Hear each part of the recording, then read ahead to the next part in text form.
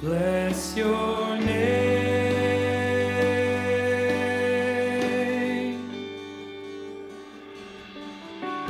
Welcome to the Centrepoint Vineyard Podcast. We're a church on Sydney's northern beaches seeing lives transformed by Jesus. We hope you enjoy this message.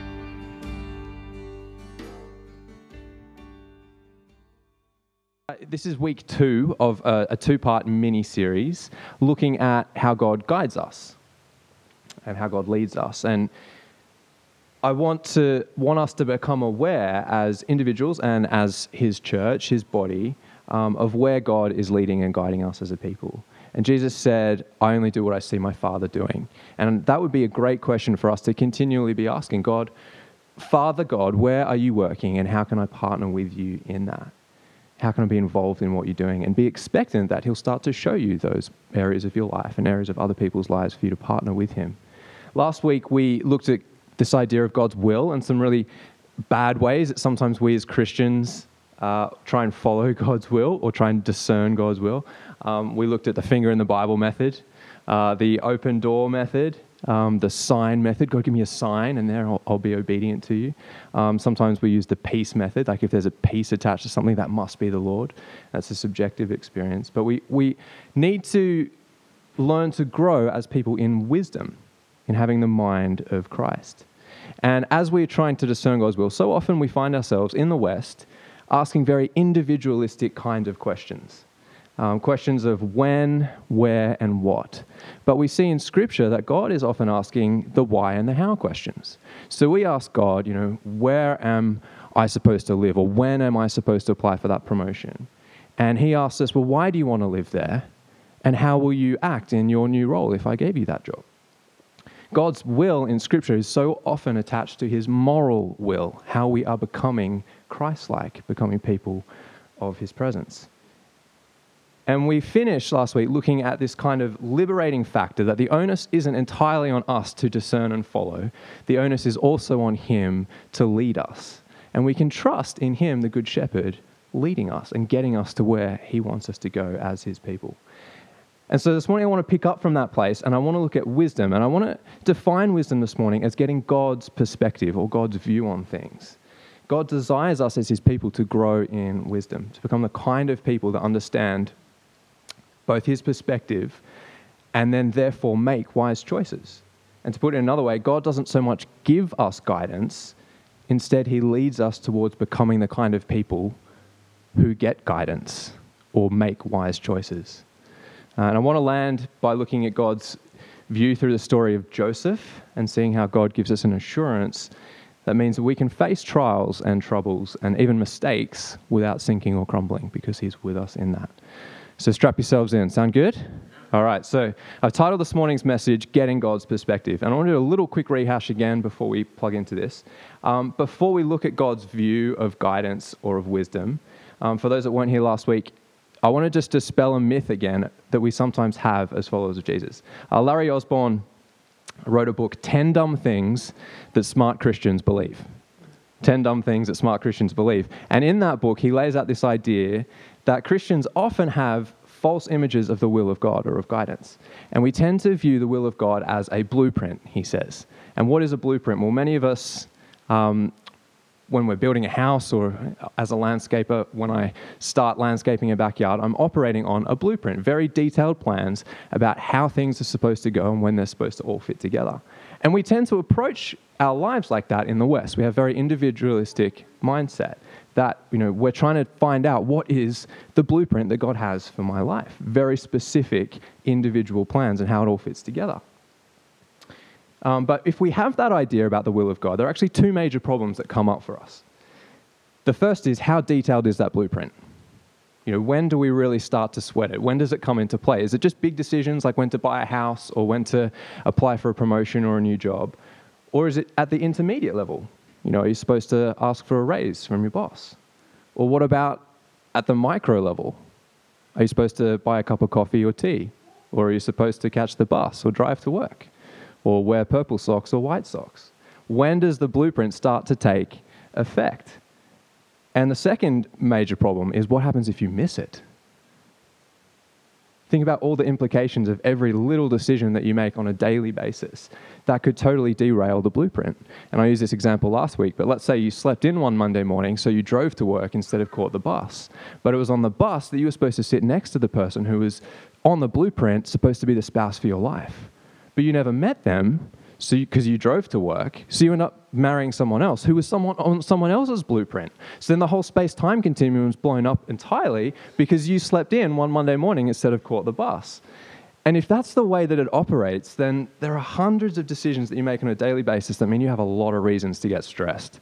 You could derail the blueprint on the fact that you ordered tea instead of coffee from the cafe. And that can often lead us to paralysis. But as Larry Osborne says, what if God's will acts less like a blueprint, but more like a game plan? And what's a game plan? Well, it's really broad guidelines for approaching, in a sport context, for approaching the game. And there's a lot of flexibility within that game and how to operate within the game plan. It's a lot of freedom. An opposition team might switch to zone defense if you're a basketball fan. And so you just adjust your game plan slightly to counteract that.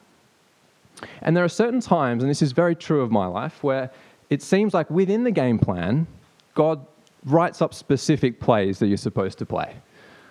Very specific. Jonah is an example of this. Jonah, you're going to go to Nineveh.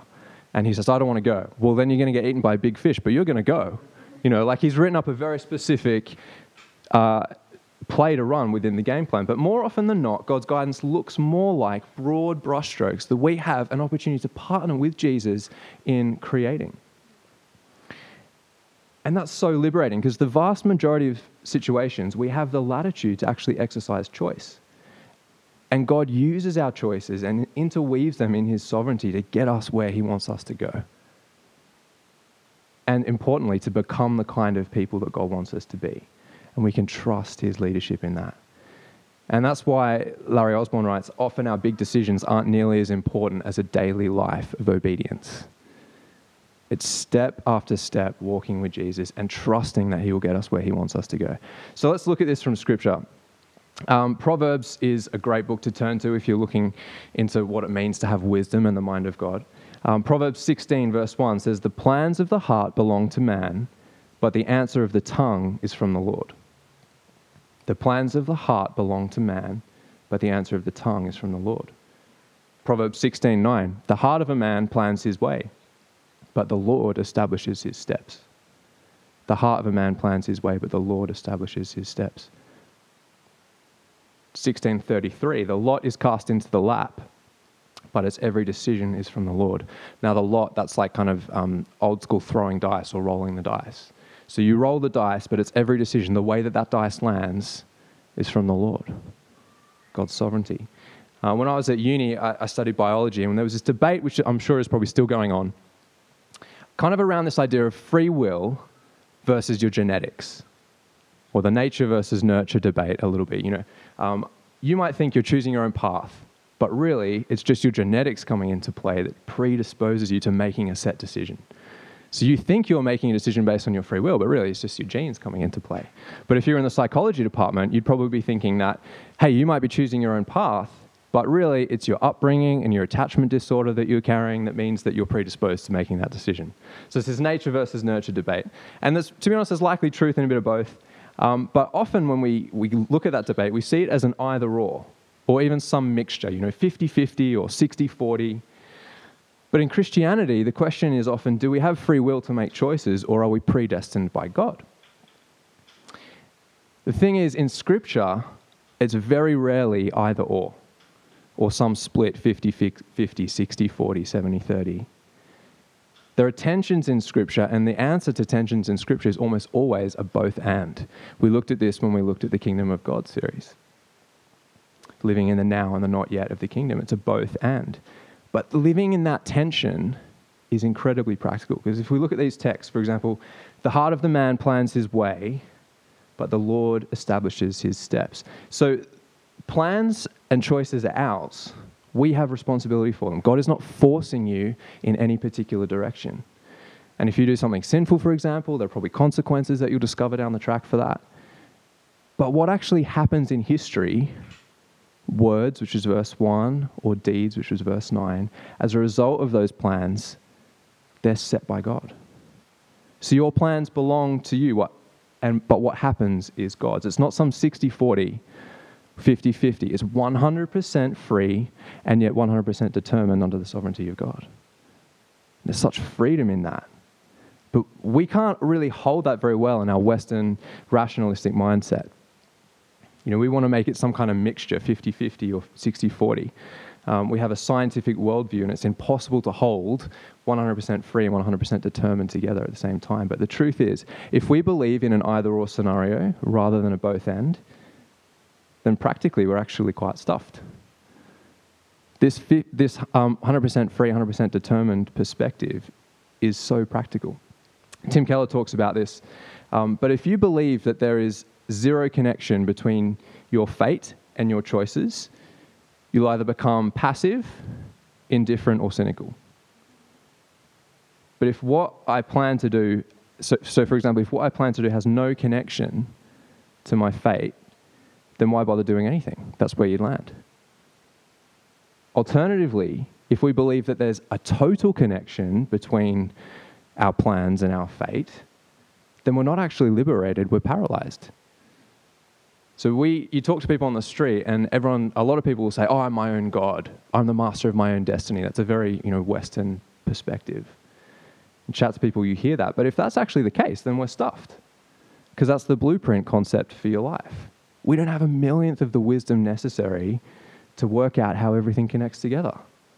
So that choice to drive to work versus catch the bus could derail the blueprint for your life. And I don't know about you, but that's actually terrifying for me. Every little decision you make could stuff the whole thing up. But when it's both and, we're actually liberated.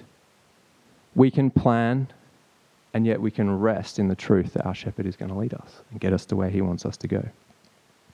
So your choices are yours. If you make bad decisions, there's probably going to be bad consequences, but God is the one in charge of your ultimate future. And as Centrepoint Vineyard, a baby church plant here, God is the one in charge of our future. That means we can do our best. We can go for it. We can try things. We can pray. We can seek the kingdom. We persevere in prayer, but we can ultimately relax that God is going to get us to where he wants us to go. God's sovereignty is far greater than your foresight or my foresight. That's that proverb. The lot is cast into the lap. You make the play, and yet the end result is ultimately up to God. In his sovereignty, he works our lives, our choices into his bigger tapestry for our good and for his glory. Dallas Willard, I mentioned him last week. He's a bit of a spiritual hero of mine, but he calls it leaving outcomes with God. You make the play, the best play that you think in the moment, and yet you can leave the outcome up to God, that he's going to work it for your good and for his glory. And I want to finish this morning looking at an example of this from Scripture, which is Joseph's life.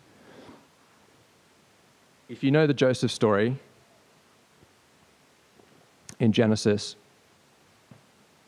Joseph was the second youngest son of Jacob, but he was the firstborn of his final two sons, the firstborn of Rachel, which was Jacob's beloved wife. He had almost an obsession with his wife Rachel.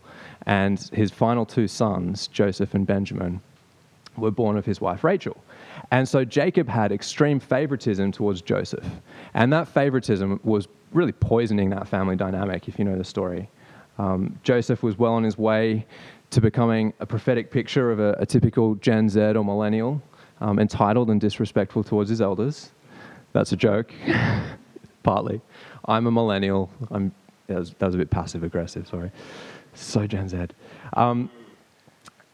But Joseph started having these dreams about his brothers bowing down to him, and in his arrogance, he went up and told his brothers these dreams. Now, I'm a middle child, so I have my own separate issues, but as an older brother to a younger brother, I can tell you that growing up, if my younger brother told me that he had dreams from God that I was going to bow down to him, I probably would not have taken so well to that.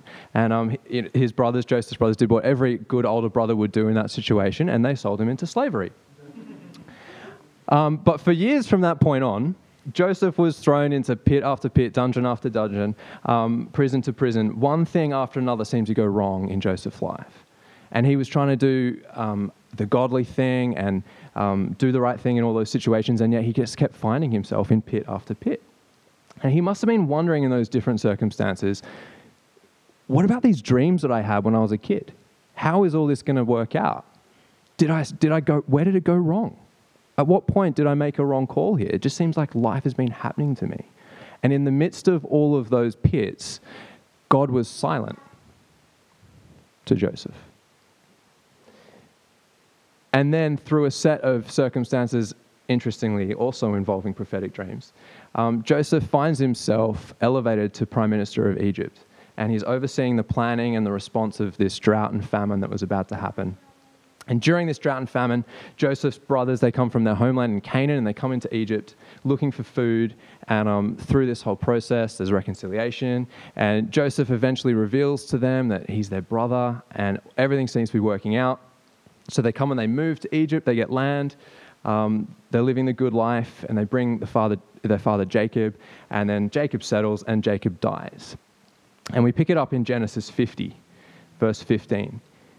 When Joseph's brothers saw that their father was dead, that's Jacob was dead, they said, "What if Joseph holds a grudge against us and pays us back for all the wrongs we did to him?" So they sent word to Joseph saying, and this is really a lie, "Your father left these instructions before he died. This is what you're to say to Joseph. I ask you to forgive your brothers the sins and the wrongs they committed in treating you so badly. Now please forgive the sins of your servants of God your father." When their message came to him, Joseph wept. His brothers then came and threw themselves down before him. "We are your slaves," they said. And this is really interesting, verse 19. But Joseph said to them, "Don't be afraid. Am I in the place of God? You intended to harm me, but God intended it for good. You intended to harm me, but God intended it for good, to accomplish what is now being done, the saving of many lives." Now, can you see that it's only years later, because of, and perhaps in spite of, the bad things that happen in Joseph's life, God works everything for good. God ends up using Joseph's wrongful imprisonment multiple times to, in the end, facilitate the salvation not only of Joseph and his entire family, but thousands of others. But it's only in the end that you can look back and you can see, that's where God was working. And that's why Joseph was able to say, "You meant it for evil, but God meant it for good." See, God in his sovereignty, he even used the brothers' sin in selling their younger brother into slavery for their ultimate good and survival. Think about that for a moment. God even used their sin. Incredible sovereignty. And the brothers who survive, if you know the story, they become the 12 tribes of Israel. The nation of Israel is born out of them, and out of the nation of Israel comes Jesus the Messiah. Jesus, who, if we put our trust in him, are also saved and given eternal life. So if you think about it, you and I are here today able to worship Jesus, to know God personally, because of how God worked through an ultimate situation of Joseph's life. No one could have foreseen that in that moment. And yet God used it all for his good and his glory. Now, when I think about that, I land in two places. First is just utter amazement of the sovereignty of God. But the second goes along something like this. Why did there have to be all that rubbish in Joseph's life? The slavery, the pain, was all that necessary? Couldn't God have just sent an angel to Joseph and said, "Joseph, you've had these dreams, but your brothers are probably not going to like it. I'd probably just hold on to those. You're becoming arrogant and prideful. Pull your head in." And then say to the brothers, "Hey, you guys are getting angry. You need to pull your heads in. Otherwise, you'll end up doing something stupid like selling your brother into slavery. And Jacob, your poisonous love for your son Joseph is ruining this family. Pull your head in. And, by the way, also there's going to be a famine in a bunch of years' time. You should start saving up a little bit of food now so that you'll be able to live through the famine, and then you'll become the 12 tribes of Israel." Why didn't God do that? Well, for one, I think no one ever becomes wise like that. So you can read all you like about trusting in God or have someone tell you that you're supposed to trust in God. But it's really only through those experiences of having time after time where in the midst of it, you can't necessarily see how God's working. And yet you look back over your shoulder and you go, oh, there was my shepherd. He was leading me. So you can't actually make yourself trust God. God shows you that he is trustworthy. And the second, I think, is we need to realize that guidance is more something God does than something God gives. So the story of Joseph shows us that we're actually standing in the midst of God's guidance. We are being navigated, even though we don't necessarily see it in the moment. And we might pray something like, God, I need your guidance. I need your guidance. I need to hear you. And sometimes in that moment, he's just asking us to trust him, that he is guiding us. Brennan Manning, who has written a bunch of great books, one of them is Ruthless Trust. And it actually was one of the books that really shifted my life and my perspective on all this stuff back in the day. But he tells this story of a man called John who goes to visit Mother Teresa in Calcutta. He writes this: when John Kavanagh, the noted and famous ethicist, went to Calcutta, he was seeking Mother Teresa and more. He went for 3 months to work at the House of the Dying to find out how best he could spend the rest of his life. When he met Mother Teresa, he asked her to pray for him. What do you want me to pray for? She replied. He then uttered the request he had carried thousands of miles. Clarity. Pray that I would have clarity. No, said Mother Teresa. I will not do that. When he asked her why, she said, clarity is the last thing you're clinging to and must let go of. When John Kavanagh said that she always seemed to have clarity, the very kind of clarity he was looking for, Mother Teresa just laughed and said, I've never had clarity. What I've always had is trust. So I will pray that you trust God. We must realize that silence is not absence, hiddenness is not impotence. Even when things look like they're going the most wrong, God is somehow working all of those things for our good, which means we must never ever think that God's not working, no matter how distant he seems in the moment. And also never think that you'll necessarily be able to figure out what he's doing in that particular moment or what he's up to. Often it's only in the end when you look over your shoulder that you can get God's view or his wisdom or his perspective, and you realize that he's been carrying you the whole time. See, God's view is the view from the top, not the view from the valley. And when we find ourselves in the valley, devoid of subjective blessing perhaps, we think, oh, we must have made a wrong turn somewhere. How do we end up here? Somehow God's abandoned us to our own devices. But that's not how it works. When we get back up onto the ridge top, we look back and we go, oh, I can see God was working all of that for his good, for my good, and for his glory. So Joseph's story tells us that life can be hard, and yet God is always good, and God is always working, and that's an incredible resource. So Romans 8:28, and we know that in all things God works for the good of those who love him, who have been called according to his purpose. Notice that it doesn't say all things are good. That's often how we read it. It's in all things, which means God is using all things. Even the dungeons and the pits of our lives, he's using those to somehow work them into his divine plan for our good, for his good, and for his glory. But it's only in the end that we can see it. But that, my friends, is amazing news. It's liberating news because our shepherd is guiding us. He's getting us to where he wants us to go. And he's working all things for the good of those who love him and are called according to his purpose. So I'm going to finish there this morning. I'd love us to spend a bit of time responding to what God wants to do. Bless your name.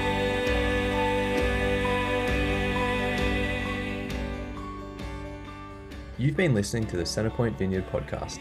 To connect with us, find us on Facebook, Instagram, or by visiting our website, www.centrepointvineyard.org. The theme song for this podcast is Highest Praise by Kieran Delhart. So we sing